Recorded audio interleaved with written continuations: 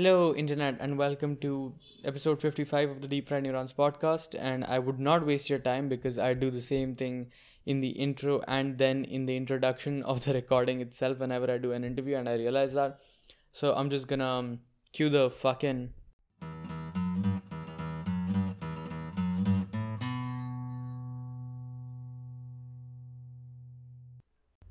Hello, 10 people who listen to my podcast. So I'm coming in recorded through a hotel literally built in the 1940s. And today I have with me Aditi, who you've met before on this podcast on episode 52. And we're talking about Panopticon. Aditi, you want to reintroduce yourself? Hi, I'm Aditi. I am an architect and a art historian and a cultural manager, and I work for TIFA. I do their programs and do some curation and design and stuff like that. Yeah. And the reason Aditi's talking about Panopticons with us is because, was it during college? Yeah, masters. Yeah, during her master's, she's written a research paper about Panopticon. Yeah. More or less. I mean, Yeah. What was the title again? I'm sorry. So the title of my research was Practice in Place. So it essentially dealt with how space is more than just a physical entity, but something that requires human intervention and is like extremely philosophical and stuff like that. I did not understand space very much when I was studying and practicing as an architect. But when I read Foucault and I read a couple of other sort of space theorists, I kind of understood what goes behind making a space happen, and that is how I came across the Panopticon, and it hijacked my life for a couple of months. So, yeah. So, interestingly, that's exactly where my interest in the Panopticon started as well, because I read Foucault.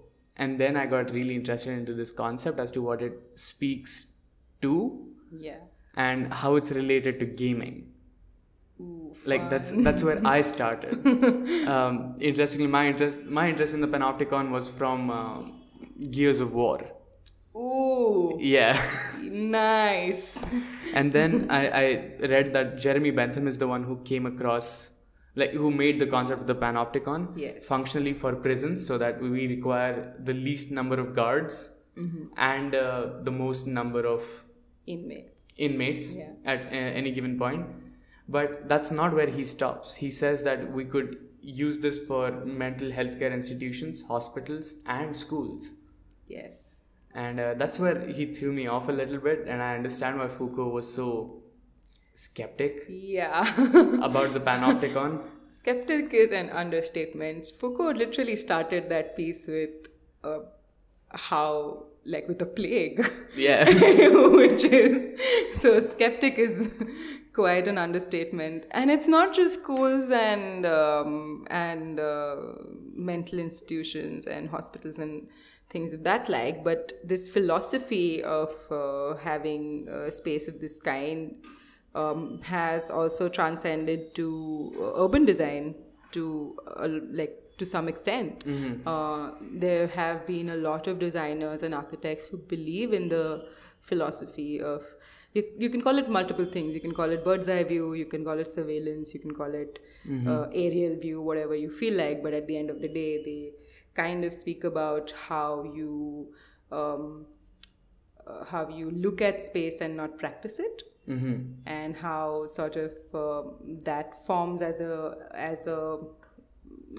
like a layer of just visually creating a space and not physically creating it.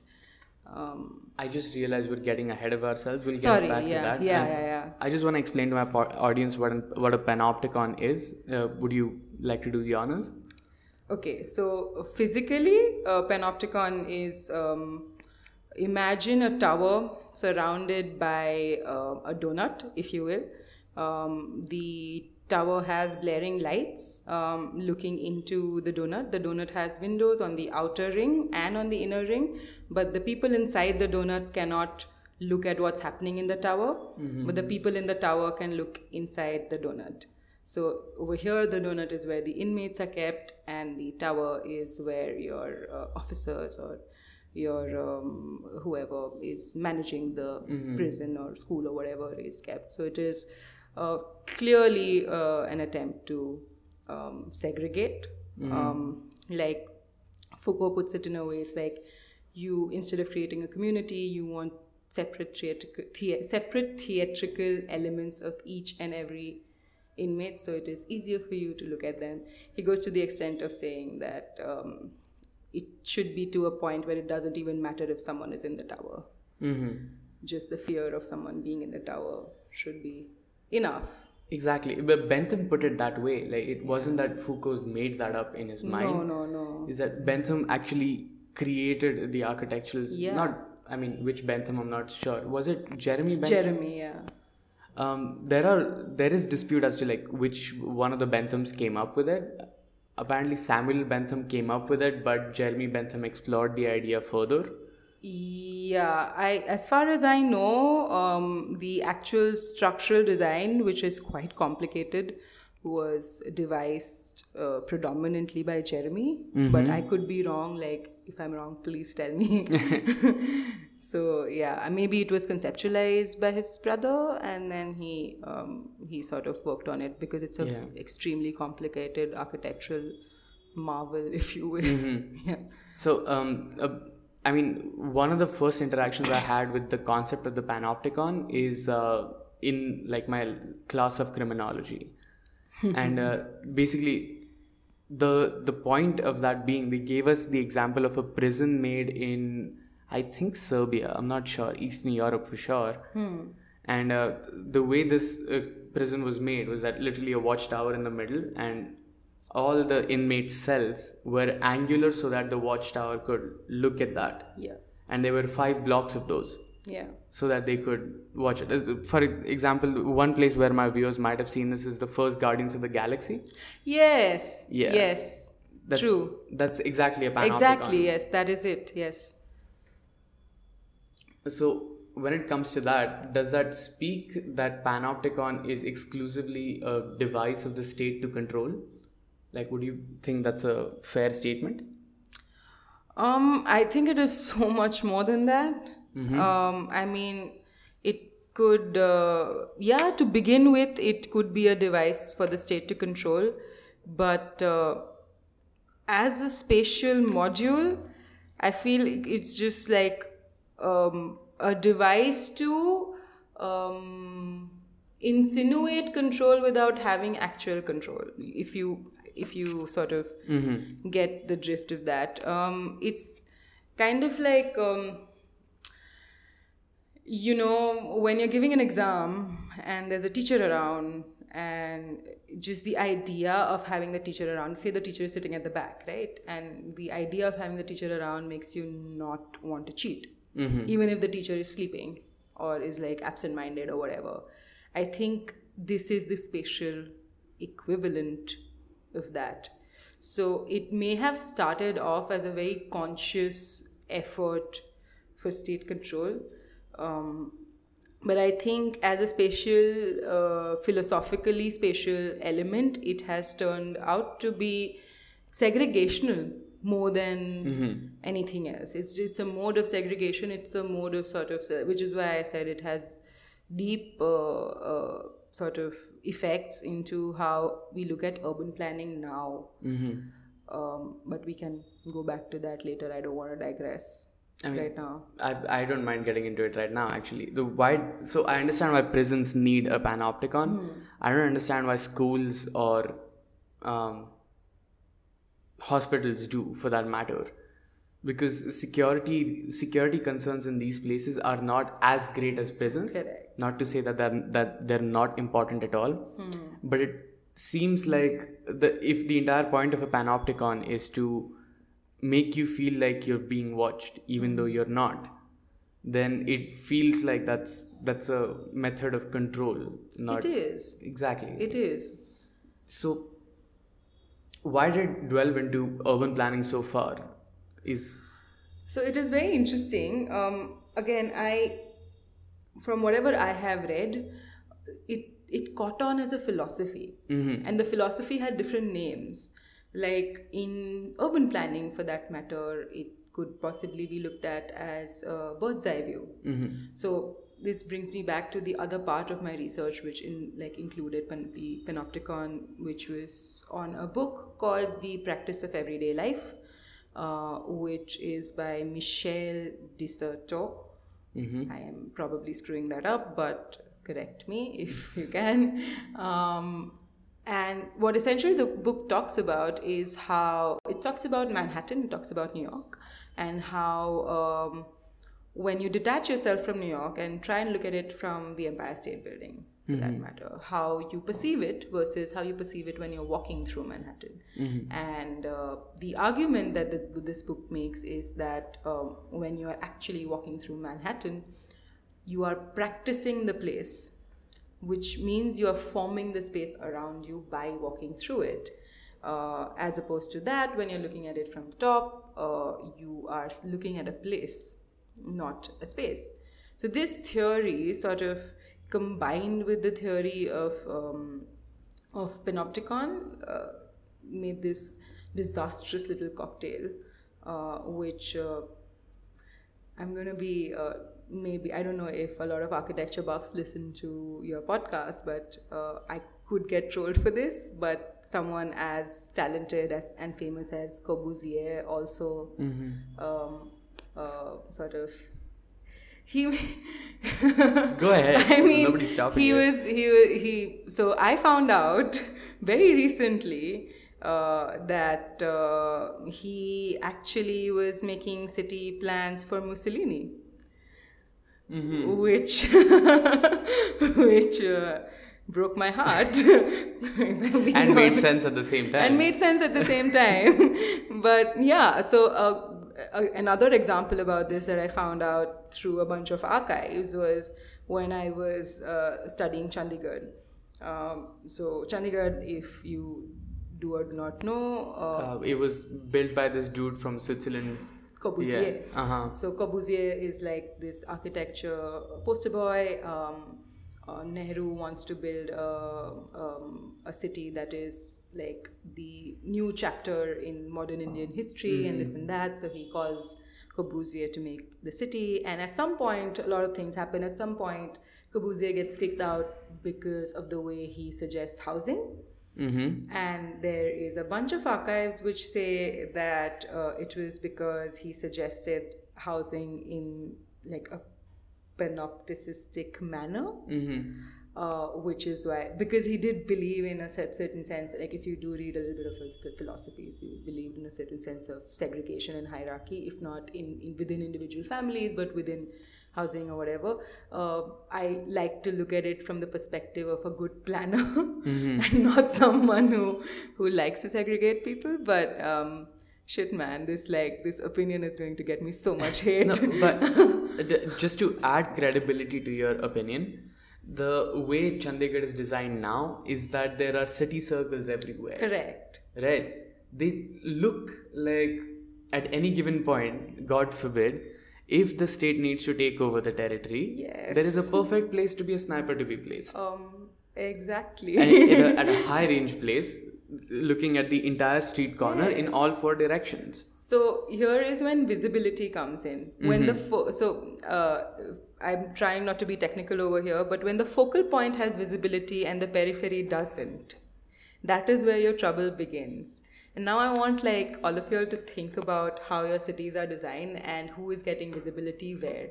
Are you in your building or your house getting visibility, or is someone at the chalk getting the visibility? That sort of helps you figure out what side of the panopticon surveillance spectrum you lie. And you will be surprised by the amount of times you can't see things, but things can see you. It's astonishing and amazing, and not something that you find in stuff that is built organically. Yeah. In like your chawls or in your your regular organically growing city plans, it forms like linear, we call it nervous. So it kind of grows like nerves. which means everyone gets access to the central spine, and everyone can look at it. The spine can look inside, and then you can take your measures to hide yourself. But ever since we started planning, again, I might get hate for this, a lot of it, but ever since we started planning, and it's not something, I feel like it's not conscious. I have a feeling that it's not, at this point, it's not even like, oh, I want to build it like a panopticon. Or I want to build it for segregation. It is just how we look at things. It's just how things are meant to be for us, which is what I find very interesting into how things have been passed on to us. So, sort of a parallel to this, not necessarily a parallel to this, but sort of a parallel to the same, is that, like you mentioned how we're gravitating towards this direction knowingly or unknowingly. I feel like that's not how it is. I feel like it was very obvious in the beginning. Yeah. And eventually the state sophisticated its manner of like building this. Not just the state, anybody who has the capital to like invest in the building. It then starts affecting pedagogy, and then you learn stuff without knowing why you're learning it, and then you do it. Exactly. It's just how these things are. One of the examples I would give is like where I started thinking about this is cover shooters. So I was playing Gears of War. Yeah. And the only reason there is stones in the middle or like like cars that have been parked is so that I can shoot from hiding behind this. Yeah. Right? It's very obvious. And Gears of War was what? Like last decade? Yeah. Yeah. After that... shit, it's old, man. Yeah, I know. Oh my god. Not just Gears of War, but like any cover shooter that you'll think of. Even that game that was set in Dubai, I forget its name. All of them, like these buildings that have tossed over, you know that the reason that this rubble is arranged this way is because I'm going to shoot around it. Yeah. But as the gaming industry progressed, by say Red Dead Redemption 2 that came out, or GTA for that matter, all of that feels very natural. Yes. But the essential element of keeping a cover shooter as to how the furniture is arranged or how the traffic will stack up when you start a shooting in the middle of the street will be in the form of a cover shooter. Oh man, yeah. Yeah, so I think that's what happens is that like, for example, an entire community of people building for the same purpose. Yes. Sort of. No, I agree. And you have to understand that a lot of Indian cities were, after a point, built by the British. And this concept came and was like nurtured and grown in Britain. Yeah. Like it came from, and like a lot of there's a prison facility in Port Blair, which was made during the British rule in India, which was made exactly on Jeremy's footprint, exactly the same design. So we can't just ignore that. I mean, and this is not some conspiracy shit. This is just like stuff that actually happened. And this is why I say it seeps into pedagogy. Because we're talking about a time where pedagogy was governed by people who were building surveillance, who were specifically in this colony or specifically in colonies, right? And then it just sticks. Yeah. And then you don't look back at it after a while. Think about something like, Asiatic Library in Mumbai. Yes. The street right in front of it. The moment I thought about the Panopticon, that's the first thing that came into my mind. Yeah. Now, the thing with that is it's really beautiful as well. Yeah. So even if you don't like the idea itself, you'll keep it for the aesthetic. Yes, I mean, and I get it. Do that. Do you? It's okay. This building was probably built by the British, so it's fine, do that. But understand it from a perspective. My issue with this is that now when we look at it, I don't even practice architecture anymore, right? But now when I see fellow architects and someone look at it, you look at it for these things, you look at it for philosophy. And this is why this philosophy is important to teach. It is important so that we don't forget about it when you're admiring the beauty of the building. When we don't forget about it while we are looking at the building's historical importance. We need to like know this, and it needs to be taught in schools, in architecture schools. Again, I'm gonna get so much hate for this. I mean, speaking of schools, I'm glad that we're there. I was while I was reading about all of this. Now, unfortunately, people are gonna call me such an American hater, but America is the only place where schools is where shooting happens. America, fuck it. We shouldn't. We really shouldn't. But keep aside my beliefs as to why they're happening. Yeah. But one of the most tragic incidents that this happened in was Sandy Hook. Yes. Right? Yes. And when the Sandy Hook Elementary School was rebuilt, yes, the builders and the commissioners of the community felt very comfortable and to a certain extent proud calling it a panopticon. Okay. Again, sensitive subject.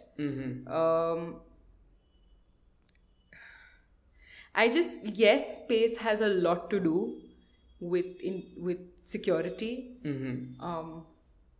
But I'm sorry, it is a school. Like, I don't know how else to put it. I understand that you want to build space so that it is it takes care of the. But who? Okay, now I want to understand something because I haven't read this or seen this. Who is in the outer ring and who's in the inner ring again? Of the school? The inner ring is any amount of security personnel that might need to be called. Anybody with the authority to do that. And children are in the outer ring? The children are not in the outermost ring. No. There's a certain amount of security staff inside. Also, the way they've made it is so that it's away from the street. So anybody approaching it would be approaching it in isolation from all directions. Okay. All right. And all the outer rings have glass windows that are bulletproof. Yeah. And so that if anybody's approaching, they could be seen from any direction by anybody. But can the inner ring do the inner ring watch the children? Yes. See, that is where it gets. That's where it gets problematic. That it's is very where grim. it gets no, don't do that. Like, I get it, but yes, we have this fantastic concept, but we can work on it. We have enough big brain power to figure it out so that we don't have to keep an eye on children. Come on, don't do that, please. I mean, that's not it. I think after that, I kept on reading about architecture around the world. Yeah. Turns out Indian schools never abandoned that project. So, we, from the British era, we've been building schools the same way. You go to Xavier's, the reason that ground is in the middle and the windows are around it, I think there's a very specific reason for that. Okay, no. With this, with public buildings in India, there's a multitude of things. Okay, so the courtyard in India is part of... in Bombay, it doesn't make any sense because you're supposed to have it in places which are typically very arid. And it sort of functions as this cooling spot which cools down your entire building. So it is a part of the Indian vernacular architectural language. So I disagree with the fact that it is entirely the panopticon because we did have sort of roots in this. But when it comes to institutional buildings, it gets tricky because then you did nothing about it. My issue is not that, you picked this up. You picked up this vernacular Indian style of we only made houses in this style or we made palaces in this style or whatever. You picked it up, great, good for you. But then the element of segregation and the element of keeping an eye on things of surveillance was sort of more it was so opportunistic. It was this fantastic opportunity. Oh, we have this, this floor plan which gives us the perfect. So I want to know, I've never been to Xavier's. Does it have a visual sort of cone of vision of the sort? No, that of a panopticon? Not in a traditional sense. But The inner courtyard definitely is like, it looks at all the classes directly from the ground itself. There's no upper hand there, which is sort of comforting, I guess. But at the same time, it's built like one. Like the only thing that's missing is the central tower. Yes, which I think is a very important missing factor. And it's good, like fantastic. We didn't do that, but I feel like this institutionalizing something like the Panopticon has a lot to do with the idea of Panopticon being propagated by the British, but also certain elements from the way we built. Like I probably need a courtyard in Rajasthan. I may not need a courtyard in Bombay. Because it's gonna rain, and then I'm gonna have to figure out how to drain it out, and then like it's like, why are you doing this to yourself? It's like plain common sense. Look at buildings around you and like just think about these things. Like think about, does it make sense to have this here? What is rain going to do to it? Because that is how we have built for centuries. Like I'm saying, like 5% of the time has been the time that we've been building like we build now. Like 95% of the stuff that we have built before that is out of instinct. Like I feel hot, so I want colder walls, so I'll put cow dung on it. Like it makes sense, right? So when you look at buildings from any time, or you even are thinking of making a building for yourself or whatever, look at it from the perspective of, what do I need? Like, does it make sense? Or do I have to put like, am I making this shit out of glass, heating it up and then putting an AC so that it heats up the environment and then heats up the building again? Like, don't do that shit, please. Just think about it. And I'm not saying go back and look at every single piece of vernacular architecture ever made. I have done that. It took up 5 years of my life. You don't need to do that. But just logic, just like... True. Before we start getting hate in the comments, I want to address this properly. It's just that Panopticon is a concept that makes me paranoid inherently. Is why this episode sounds so anti-state. If you have a opposing opinion, just put it in the comments. It's not that I'm not against your opinion. I have my own problem with Foucault as well. I have my own problem with Foucault as well. Everybody does. Everybody has a problem with Foucault. Because, I mean, is he a historian? Have you figured he that isn't, out? No. No. Listen. He hated that term. But that's what he did. I actually pause while I call myself an art historian because of Foucault.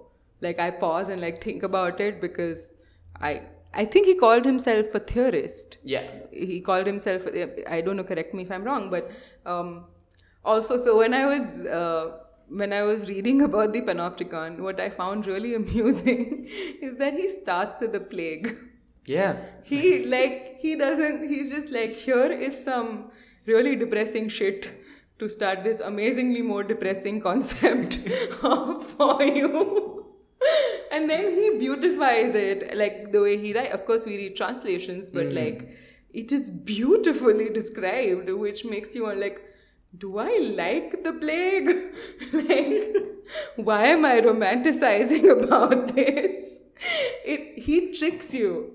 He really tricks you. He tricked me, and I'm a very, I like to think of myself as a very objective reader, but he genuinely tricks me from time to time. So, no, none of this is about the state. It's about space. I feel like I look at it from the perspective of just plain how you can make as much space as you like, but the way you practice this changes everything. Everything about it, yeah. Changes everything. And the Panopticon is a perfect example of this. Like one of the best examples. Another good example of this is, there's a public park, for example, and someone makes a path in the public park. There's a lawn. Also, by the way, just a quick side note, the lawn is also like a horrible sort of way of showing affluence, and historically has been like it does nothing for the environment. It does nothing for anything. The lawns are basically shit. I'm sorry. They do nothing for nothing. They'll just be like, oh, I have this much money. Here, look at my lawn. Lawn is like, this is how much land I can afford to waste. Yes, correct. But we still have it and like still enjoy it and whatever.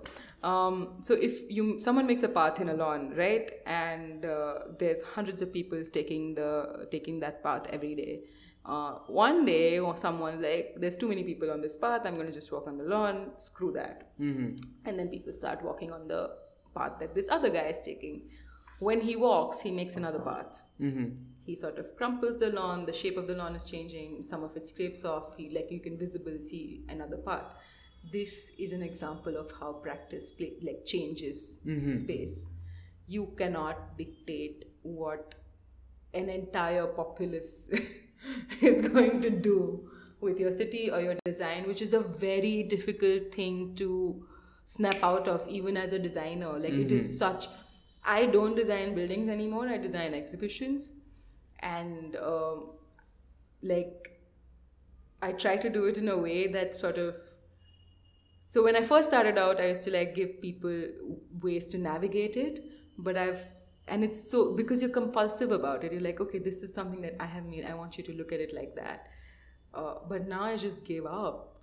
I've kind of been like, no, listen, you do you, it's okay, because otherwise it's just going to mess with my brain for the rest of my practice, and it messes with a lot of designers' brains, this whole my client is asking me to do this bullshit. Yes, he is, she is, they are going to do that. You have to I get it, I get the frustration, I felt the frustration, but they have to live there. You have to I understand it's your baby, I understand you're the designer, but and I know that it is difficult, but at some point you have to also get that you are not going to sleep here every day.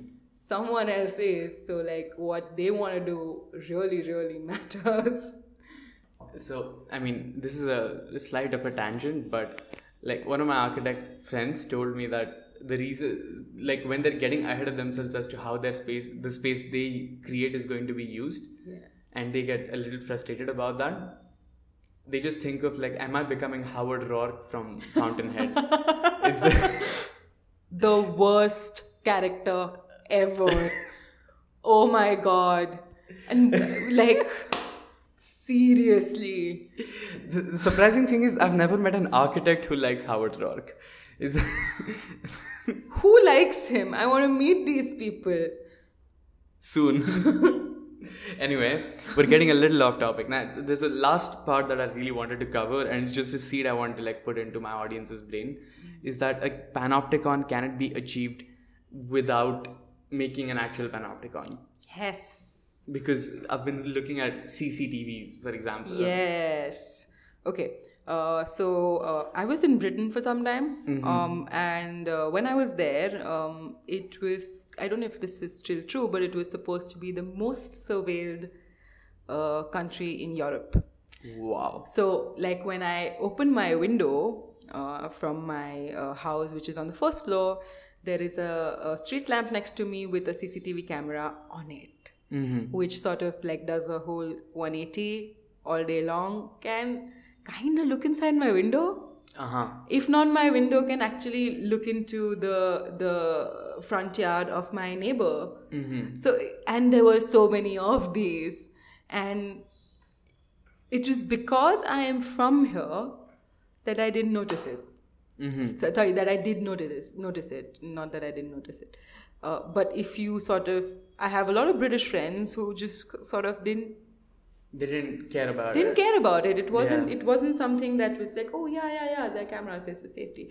But for me, who has grown up in a small town in Gujarat and never dealt with any of this, there's a camera next to my bedroom window. That is messed up. That is really, really messed up. And if you so I lived in a very small town. I mean, not really a small town, but a relatively smaller town than compared to London, which is called Nottingham. And there was one time when I was doing my research on the Panopticon, where I did a little round of my university campus, which is huge, has a lake in the middle, and there are cameras sort of looking down at the lake. And like the cameras are like on this height and stuff. So yes, this shit happens a lot in universities, in like, and why do you need to surveil the lake? What is going to happen? What are the swans going to do? Like, why do you need to do this? I get it if you're looking at classrooms or galleries, stuff that has, but this is like I get security, but there has to be a better way. Come on. I think, I know this is a dumb place to take this to, but now my audience has one more answer. It's like, where does Radiohead's music come from? This is it. Yeah. Absolutely. Like, if this is where they're living, definitely somebody's got to notice this. I mean, if you're in Britain or are British, look around you, count the amount of cameras you notice on your way to work or you're on your way to Tesco. Yes, you are going to Tesco. I know you are. Just like notice how many, just count them and see what's waiting for you. Yeah, but like, I feel like one of the counter arguments made to that is, well, it's actually helping our safety. Yeah, I know, but the safety does not need to be outside my bedroom window. I understand your point. Like, come on. It's, like I said, I get that you have a bunch of cameras on the South Bank. I get that you have a bunch of cameras looking at your parliament. Some on Tate, some at the National Gallery. I get all of this. But why does my residential area need this much of this? Like, I feel like on some level it's a mix of like skepticism combined with a lack of planning, to be very honest. Because so generally I would go about it like looking at your hotspots. What do I need to surveil if I have to surveil, right?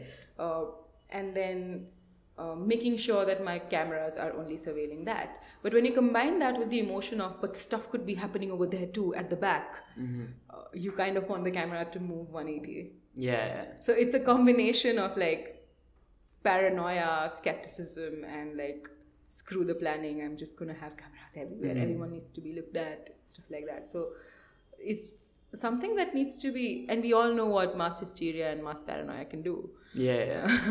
So it's just something that needs to be looked at a larger scale, at a larger perspective. It needs to be looked at. And this is why having panopticons at schools is horrible, because you're like raising children to believe that they need to be looked at all the time to be safe, which is ridiculous. Like, it's a thought that's disturbing to be comfortable with. Yeah. That's it, nothing else. I mean, I understand that in the long run it might actually turn out well for us. It just looks like something that could be abused very easily. Like, very, very easily. And also, I feel like this is the worst time for me to talk about this, because this is where I'll come with the hardest bias, because I just read a bunch of Foucault. I just read Edward Snowden's book. Ooh. And like, along with that, I've been reading like, where did Minority Report come from, and I read Aldous Huxley right before that. So that's a good reading list. I'm on my list to like be on every government surveillance list. Like, do we need I do not read these books back to back, just if anyone's listening. Too late, you're on my podcast twice. So that's why we also, the way we joke about it on the internet, I understand that this generation is at least worried, but I feel like that's a joke that will die out by the time like Generation I takes over. Yeah. Like, my FBI agent crying over my crush rejecting me is a good meme now. Yeah. But we see what the point is behind it. Yeah. I feel like when that meme dies, that would be a sad thing, because you'll be comfortable being looked at like forever.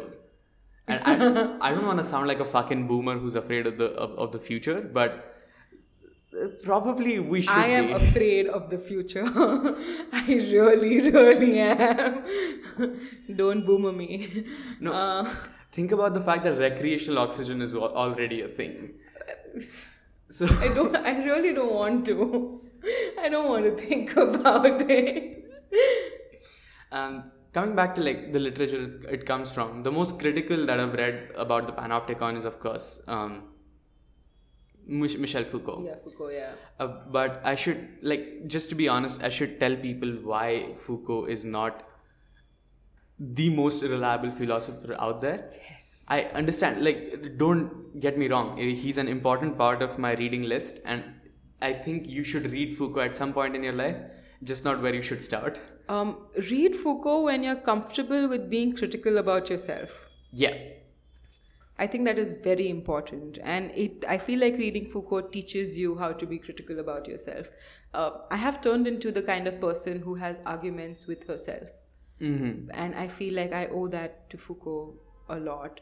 And I think it's important to do that. Like, yes, I do not have one fully formed thought in my mind, but that's okay because it's okay. Like, it's fine. I don't really have it. Sometimes makes it very difficult for me to write, but that's something that I'm ready to deal with, for the idea of having enough capacity to look at myself and be like, hey, you're wrong, or hey, like, look at this, hey, deal with this. I think that's very important when you're dealing with history, because you're going to be proven wrong at some point. Someone is going to come and prove you wrong when you're dealing with history, theory, visual culture, especially art history, stuff like that. Someone's going to be like, no, not this, that, and then you're going to have to like be open enough to, and Foucault helps you with that. Yeah, true. So that's why you need to read Foucault. The reason I brought that up is because I wanted to get into the last segment I had reserved for Panopticon. Yeah. Which is unethical uses of the Panopticon. Fun. Interestingly, it's about the book which I hated the most from Foucault, where I thought his game was the weakest. At the same time, it is the one where I think he's been proven furthermore the best so far. Yeah. So the book I'm talking about is Madness and Civilization, where he deals with how madness was a form of eccentricity at some point, and then it turned out to be completely institutionalized by the medical gaze, which he further explains when he talks about drugs. But throughout, yeah, exactly.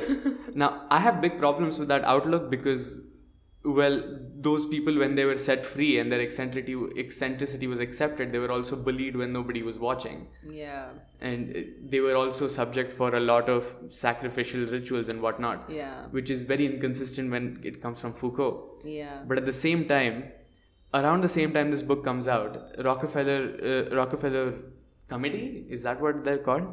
They released the paper which confirmed MKUltra is a real thing.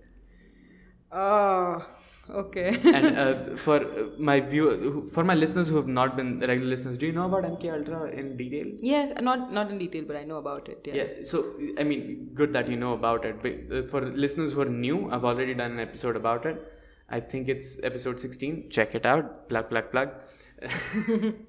But basically, what happened was American, like CIA, tested drugs of mind control on their. I love this episode.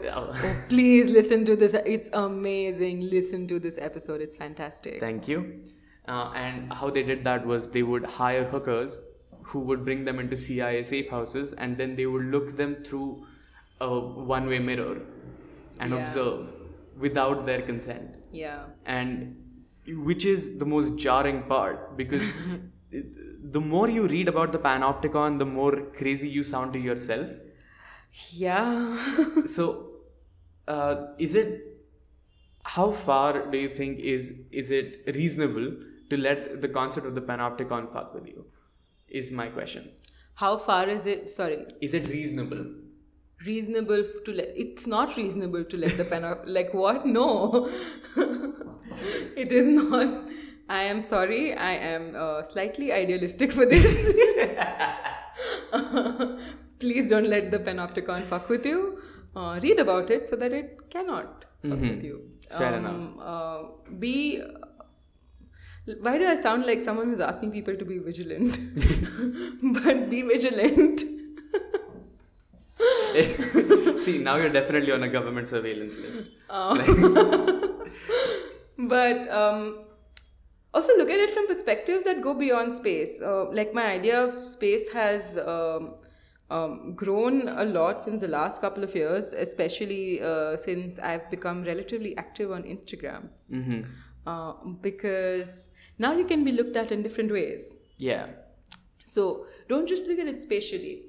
When you have when I have a private account and you have an open account, and I can stalk you, but you can't stalk me, what is that? Dum, dum, dum. Yeah.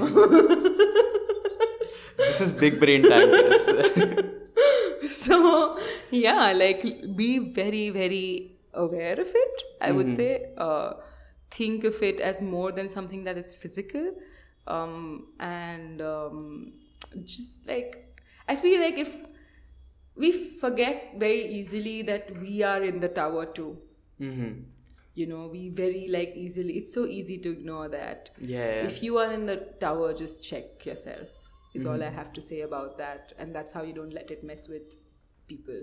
You know, there'll be times when you're in the tower, there'll be times when you're in the donut. Like if you're in the donut, I'm sorry, but if you're in the tower, just like don't like run out.